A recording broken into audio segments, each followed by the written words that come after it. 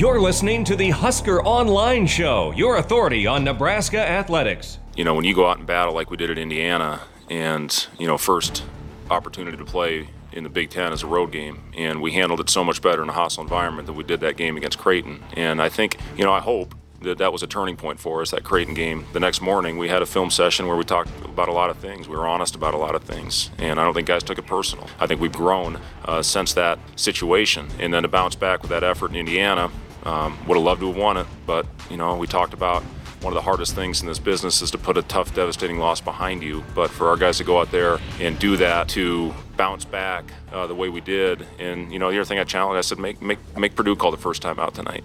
And they did that, you know, by getting out to that good start, and you set the tone. And like I said, then you have that little lull, and you're able to sustain because we guarded and then finished off the half in a big way. And then I thought those last 20 minutes we were phenomenal. You know, we had that little stretch where we didn't rebound it well, but overall the energy, the effort, you know, guys going out there and playing for each other. We had 26 baskets and 22 assists. That's a big time stat, and only 11 turnovers against, like I said, the fifth best defense in the country and a team that really climbs Indy and makes it tough. So, you know, again, just a really solid overall effort. And we're back here on the Husker Online show here. That was Nebraska basketball coach Fred Hoiberg, a victorious Fred Hoiberg after Nebraska's stunning, I call it stunning, upset win over Purdue, who was a basket away a year ago from beating the national champions Virginia. Then they beat the defending national champions Virginia this year by a wide margin. Robin, when you look at it, did you think it was at all possible on short rest Nebraska would be able to get a win with a limited bench, a limited roster against a veteran team like Purdue? Yeah, given the circumstances Nebraska was put in last weekend, that would have been, I would even put it in the realm of possibility that they'd be able to accomplish that. Just from the logistics standpoint of it, having to go play a red-hot Indiana team on the road and then to play, you know, that well and take the game into overtime and then suffer a, kind of gut-wrenching overtime defeat,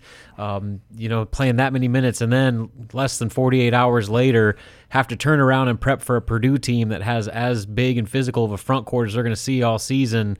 When Purdue got to Lincoln before Nebraska did, that just seemed like too much for this team to handle. Purdue landed in Lincoln before Nebraska got home? Yes. So drop my mic there. Think about that. And so, that's unheard of. And they had 8 days of rest going into that game too. And Nebraska had like barely over a day to recover and prep between Big Ten games. That's a whole other tangent we can get on about what the Big Ten did to Nebraska for those first 2 December games. But for them to handle it the way that they did, not only playing with that type of effort and fight against Indiana, but to turn around and do it again and dominate Purdue. They dominated Purdue from start to finish. They jumped out on them early, forced the first time out within the first 3 minutes, and they led for the final 25 minutes of that game and only were out-rebounded by 4 and really just played one of their most complete games of the season. It's incredible, and it says a lot about not only this coaching staff getting these guys ready to play, but just kind of the will of these players kind of coming together. I think that they're starting to finally take those steps towards becoming a team, and last weekend was as good of an indication of that as we've seen yet, especially considering where they were just a week ago. You look at where they were at 40-9 up in Omaha with Creighton just doing whatever they wanted to them. It looked like this could be a total dumpster fire of a season. And we were thinking, will they win a game in Big Ten play? Well, clearly they proved they're not only capable of winning a game, I think they're going to win a handful, maybe pull off a few more of those upsets before all said and done. Now, it's going to be kind of a long 2-week stretch here or so as Nebraska will play on Saturday following UNL graduation against North Dakota. It's a 5 o'clock tip here at Pinnacle Bank Arena. And then they're not back again until Sunday, December 29th. Another bye game, a 3 o'clock afternoon game here on that Sunday. So kind of a opportune time to get a break, Robin. What do you get the sense the staff is going to really focus on as they only have the 2 games in just over 2 weeks? Yeah, it's kind of a new type of challenge for this team now where you're actually feeling good about yourself right now. You've just played 2 of your best games of the season and pulled off an improbable win over a Purdue team, like you said, that is a lot better than what they showed.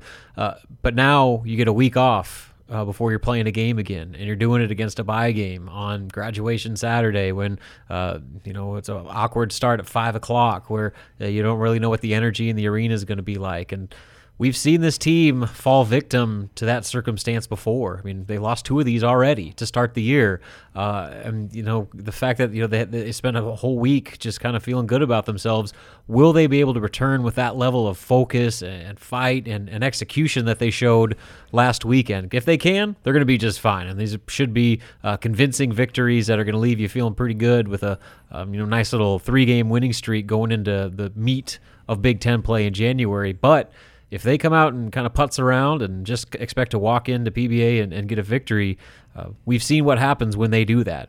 This team does not respond to adversity well, or at least they haven't. And if they revert back to some of their old bad habits that have bitten them plenty of times already this season, they could be in store for some trouble. So I think the task of what you do this week and even on into next week through Christmas break is retain the focus and kind of the attention to detail and all the little things that they did last weekend that they didn't do all year.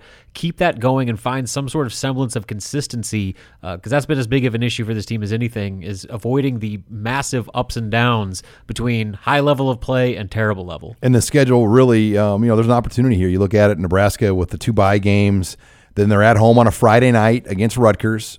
Then on a Tuesday, January 7th, they're at home against Iowa. And then they're on the road against arguably the worst team in the conference on a Saturday at Northwestern. So they've got a very favorable stretch. And it is interesting. The schedule earlier, Robin, was not very uniform. It becomes very uniform here over the January. They have a Friday game, but then they're essentially Tuesday, Saturday. They have 4 straight Tuesday games and 4 straight Saturday games. So everyone that's craved for the old Wednesday, Saturday, Big 8 days, Big 12 days, they're going to have a whole month of January where they're Tuesday, Saturday, Tuesday, Saturday, Tuesday, Saturday. So it'll be interesting to follow this team. I do want to ask you, though, about some roster stuff because we are up against it already, and I know you're going to have a lot to say. Number one, Nebraska, they didn't part ways, but Donovan Williams announced his decommitment from Nebraska. Not a shocker. I mean, you've been kind of painting the picture that this is going to happen, and it finally became a story officially Wednesday. Yeah, not a shocker. Still disappointing in the sense that he is a local kid that was a 4-star, top 150 kid that wanted to come here, but it's kind of just the nature of the beast. He didn't sign in November when they had the opportunity, and Nebraska didn't stop recruiting. They pick up a commitment from Teddy Allen, who is a very similar role to what Donovan was going to do, and Donovan, kind of saw the writing on the wall that Nebraska wanted instant impact guys that were going to maybe take away from his opportunity to see the floor right away as a true freshman. So, I think it was kind of one of those decisions that hurts now, especially for Donovan, but in the long run, it was probably the best decision for both sides. And then, Robin, I got to ask you about Teddy Allen. You broke the story this week. He is coming back to Nebraska. Never was offered previously by Tim Miles. Had a lot of other major offers. Has had a long road, Wichita State, West Virginia, and then obviously his junior college stop now, but he'll be coming home for his 4th school as a junior college transfer, a high-volume scorer.